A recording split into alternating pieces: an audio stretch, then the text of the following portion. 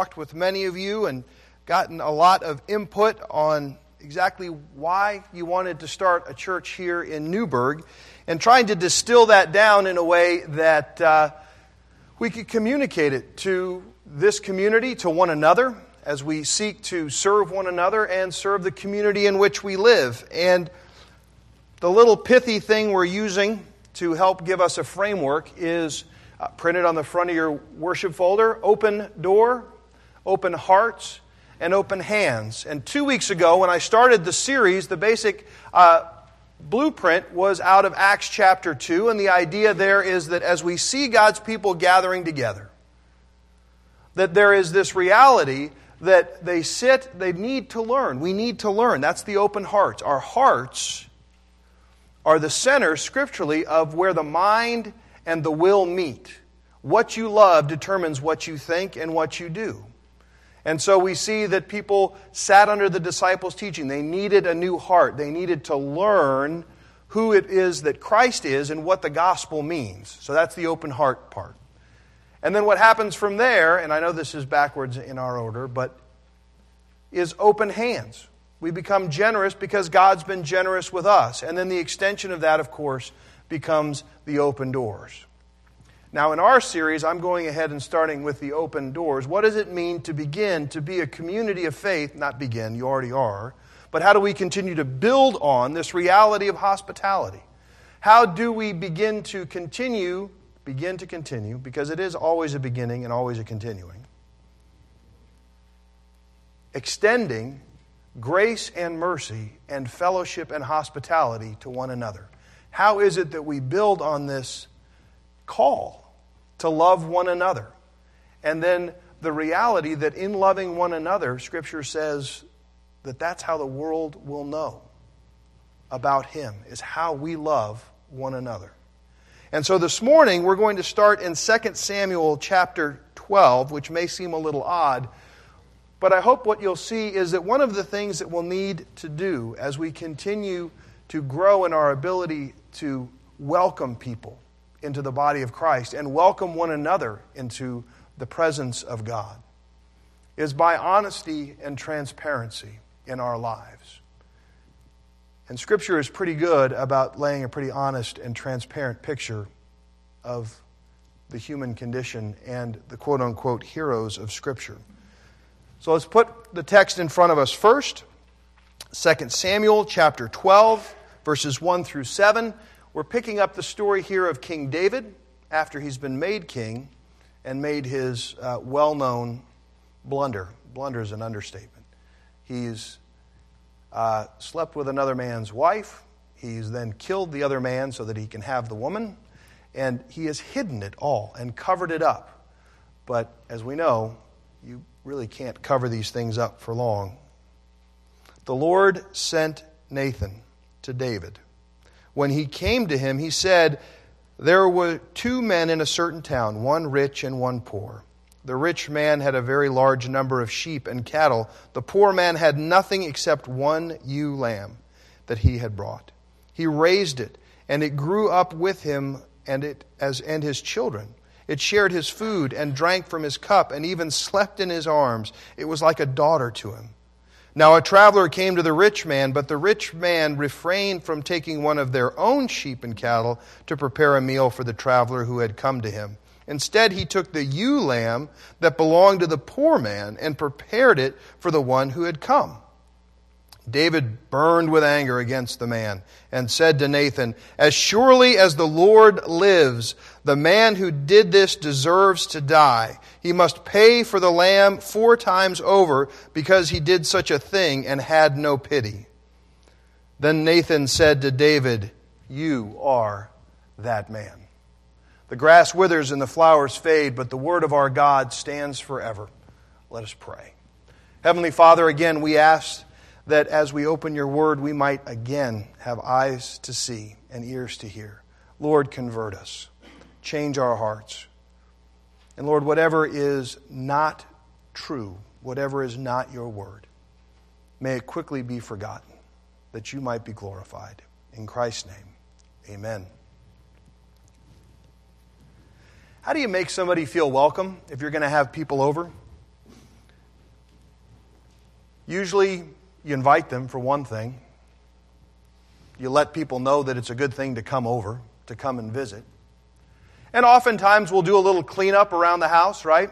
But not too much, because sometimes if you clean things up too much, like have you been into a home where you're afraid to touch things because it's so immaculate? Usually those homes are free of children.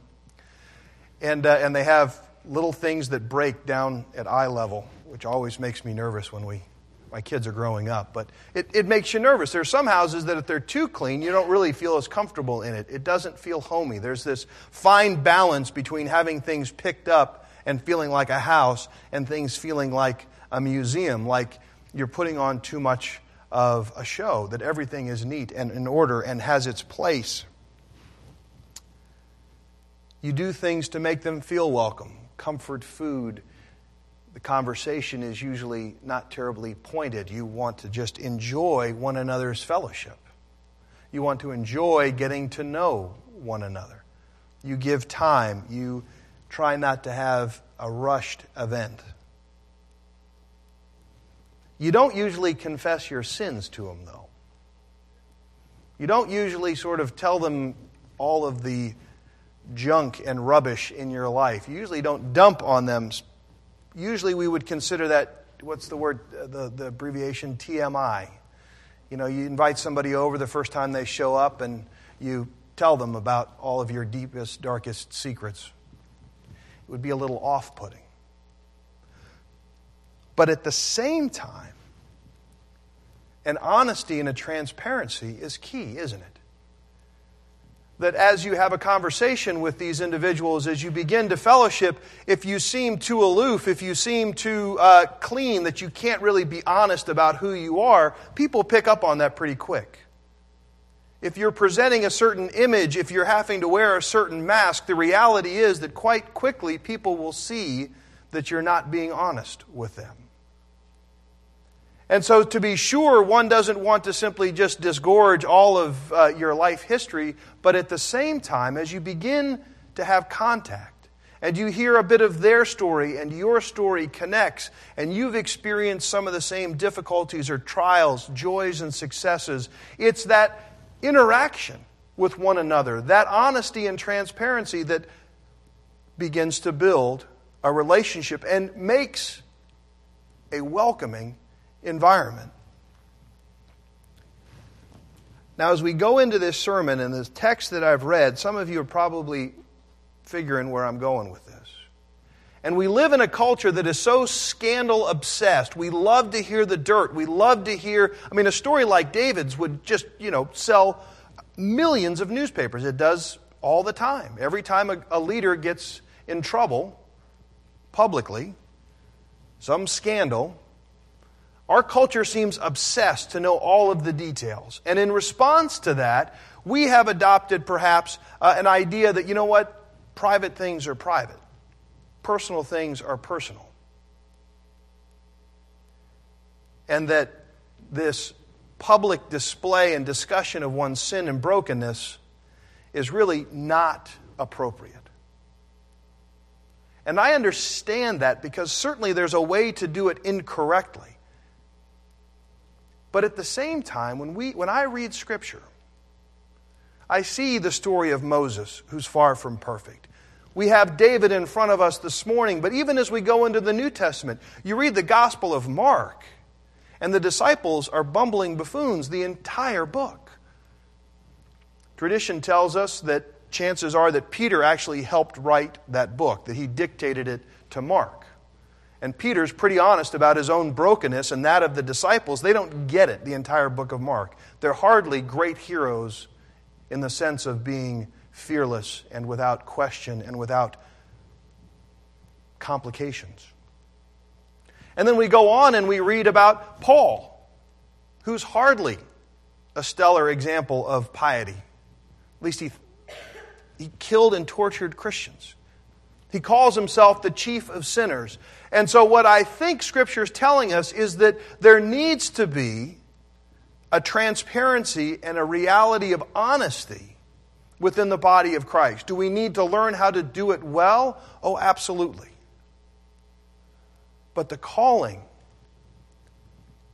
the reality, of the body of Christ being honest about its condition is the only thing that's going to encourage one another in the faith and allow us to encourage those in the world. That we have a God who heals and restores. If the church seems like a place where everybody has been healed past tense, I don't know that that feels real. Because I know it's not real in my life. I am being healed. It's called sanctification. So, 3 quick things. When we talk about this need to be hospitable and honest about our own condition, first of all, of course, we see in the text that it's terribly hard. It's terribly humbling, and also it is exceedingly healing. First of all, hard.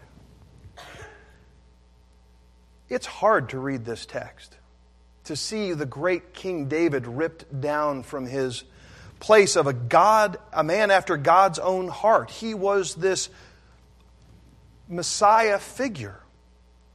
And it's hard to see David reduced to a broken and sinful man. I don't know if you've ever read this or you've been teaching Sunday school and you're kind of wishing that you could X this part of David's life out. There's the great thing where David kills Goliath, and then there's the great thing where David is patient and waiting on God to deliver the kingdom, and David doesn't kill Saul, and he shows great patience, and he shows great courage, and there's all these wonderful stories about David, and there's a part of all of us that wishes that the Bible just wouldn't be so frank and honest all the time. What good can come from telling us that David had some real significant personal flaws? We'll talk about that more in the healing section. But I think that it's hard for us to be honest. It's hard for us for 2 reasons. One, we don't want to see our heroes fall. Many of us raise up individuals. We have mentors. We have people that we've looked up to for years. And one of the hardest things to do is recognize those people's flaws. To have them portrayed before us, when we encounter their flaws, when they let us down. So we hate to see our heroes fall. It makes it hard for us. But quite frankly, the other side is, if our heroes are frank and honest about their own sin and brokenness, that may give us pause about whether or not we're going to have to be frank and honest about our own brokenness. That we may want our heroes to be without sin because we'd like to believe that if we were like them, if we strove to become and achieved their level of spirituality, their level of success, their level of fill in the blank, that we too would be without the brokenness and sin that we feel in our hearts and our minds on a weekly basis as we wrestle with those things that live in the darkness of our own hearts. And I think a lot of times we want to believe that we'll get past that those demons will stop talking to us. They're not real demons, but you know what I mean. Those things that haunt your thoughts, those desires that you wish you didn't have, those actions you wish you could pull back and not have done, whatever the question mark is, whatever that darkness is that you wrestle with, we hold up our heroes sometimes because we believe that if we could be like them, we'd be okay. And it tears us apart. It's hard to recognize that our heroes are flawed as well, because that means maybe then there's no hope for us getting better.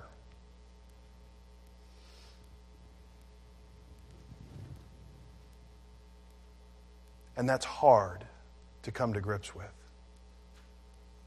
That by following their example, we're not going to get better.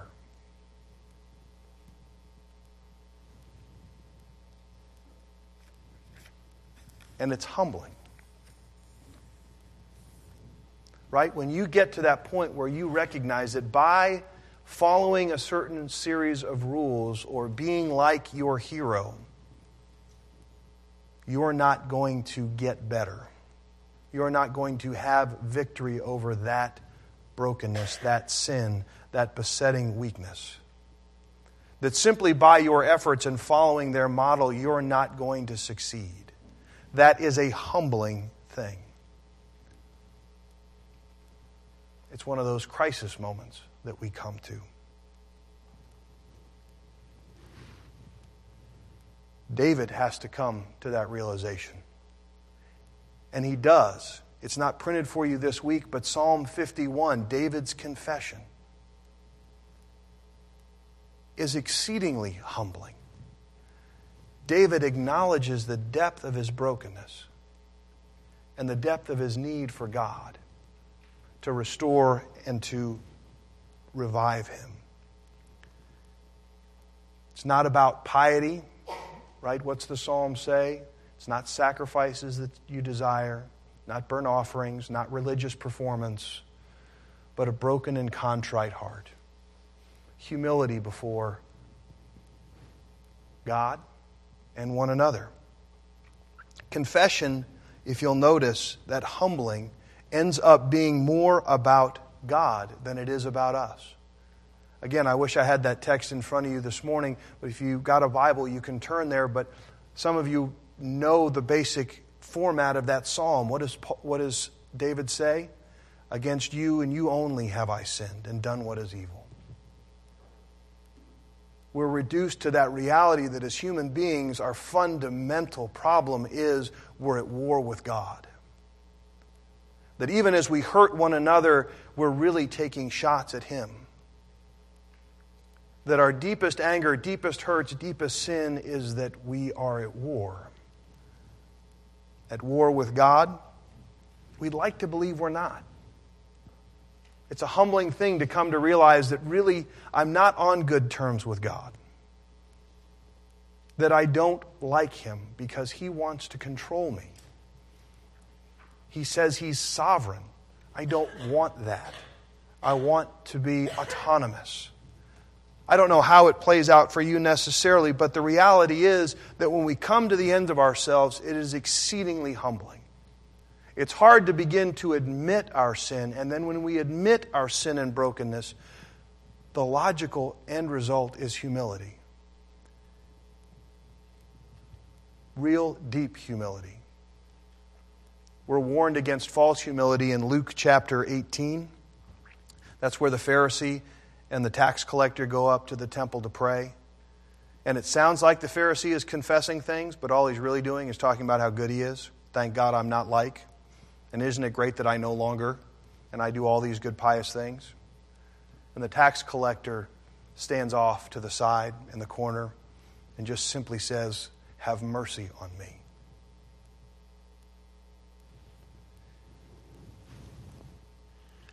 That's hard for us. It's sometimes hard to see in our leaders and our heroes, our pastors and in our elders, because we want them to lead through strength. But I think what we see in Scripture is that part of the way that we create this community of faith in a way that is reflective of God's reality is that we actually lead through humility and brokenness. Paul leads the New Testament church through his brokenness, admitting his sin and therefore lifting up the greatness of the gospel and the work of Christ. The disciples are honest about their own bumbling and fumbling before the resurrection and before Pentecost. Why? Because they can show it is not through their own efforts, not through their own wisdom, but through God that they have any insight to the reality of the kingdom of heaven. When we serve, when we wash one another's feet, if you will, that love, that humility, that leadership, quite frankly, is what we're looking for in our deepest needs and desires.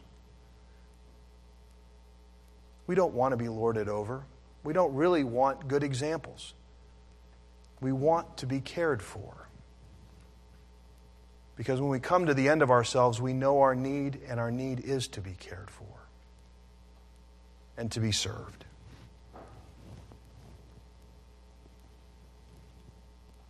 But you really can't do that. I can't do that. I can't admit that. I can't admit that I need served. I can't admit that I'm that sinful. I can't admit most things that I've just said in this sermon. Because I can't expose myself that much to you. I can't let you know how broken and fundamentally depraved I really am. And none of you want to know. You really don't. I'm afraid. I'm afraid of what you'll think of me. I'm afraid of whether or not you would still respect me. And yet we heard in the confession of sin this morning that perfect love drives out fear, and we see it so clearly in the cross. How am I going to get past my fear of being transparent? How am I going to get through, and you get through your fear of being honest about the human condition? We've got to see the cross. There is Christ, naked, no loincloth, naked. Even the Passion of Christ couldn't be that graphic. You know that movie? They tried to be as graphic as possible. We still, as human beings, can't deal with the fact that the second person of the Trinity was beat bloody and hanged naked on a tree. Decency requires us to cover it. There was no decency on the cross. The humiliation of Christ was complete. And He hadn't even sinned, but that's how much He loves us. That He was willing to be that transparent, that broken, that humiliated. And is there any greater symbol of strength than the cross? You see, the miracle of God's economy is that in our brokenness, in our humility, we are strongest. We are most powerful. We are most profoundly engaging to our loved ones, to our congregations, and to those around us who are our neighbors. It is in our humility that people want to follow us. One beggar showing another beggar where to find bread. It is not in that we have our theology right. Come, you should come to our church. Why? Because we're right. It's not actually that attractive, except to people who have that kind of A-type personality, but even then it doesn't last long. Don't come to our church because we've got X or Y. Come to our church. Come be a part of our fellowship. They're going to want to come if they see the humility and strength that comes through our looking to the cross, to our acknowledgement of what it took for us to have peace with God, the humiliation of our God, that we might be glorified. Can you really get worried then about your own reputation? About being honest when we see the honesty of God?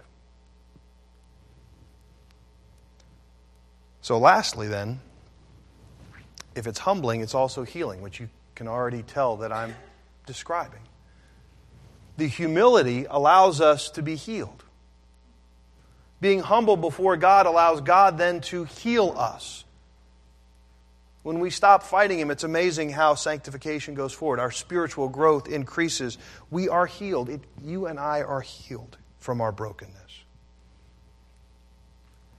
But not just us. It's the ones next to us. As God ministers to me and heals me in my brokenness, and some of you may see that, or as you are healed and are broken and then remade and broken and remade again as God does, those around you grow.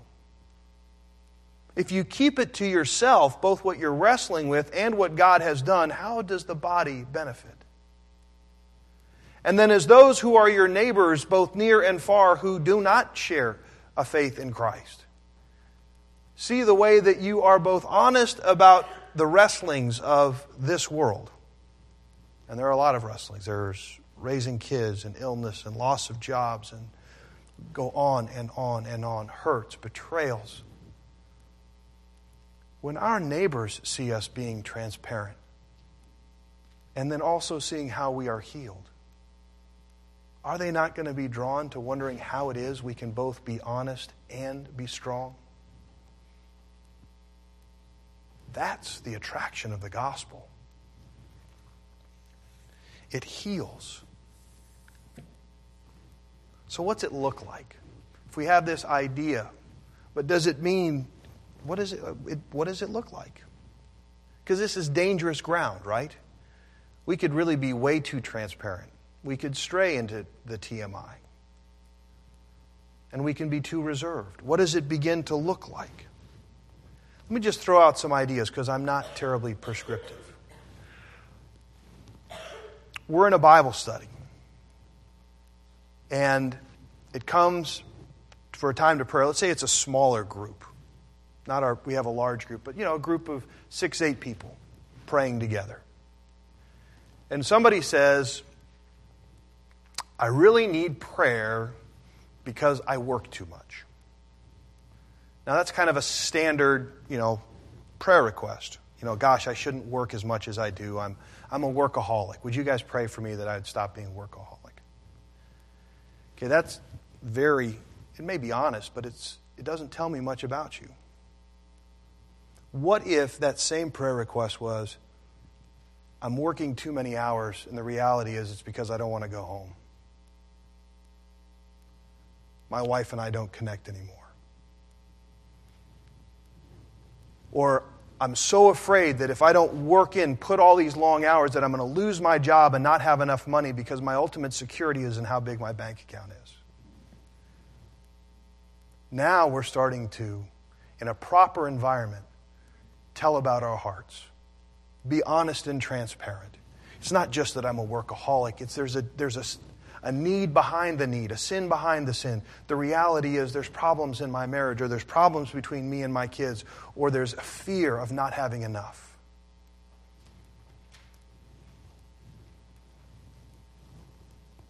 It's that letting people know in the process of conversation and community that you know their pain in having been divorced.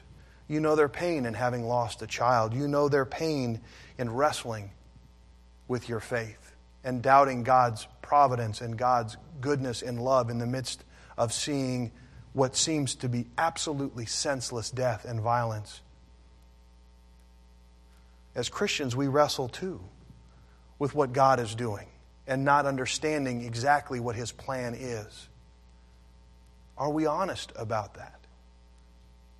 Or do we run too quickly to the phrase, well, God's in control. He is, but right now this stinks. Can we say that?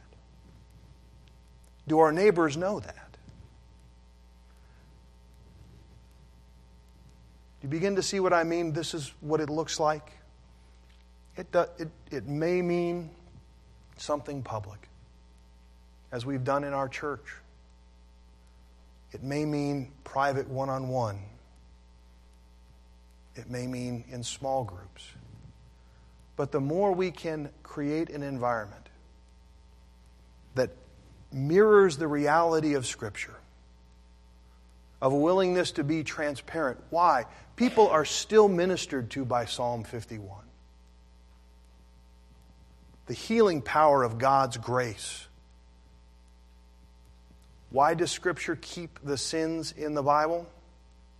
Because we need to see how great God's love is and how He restores.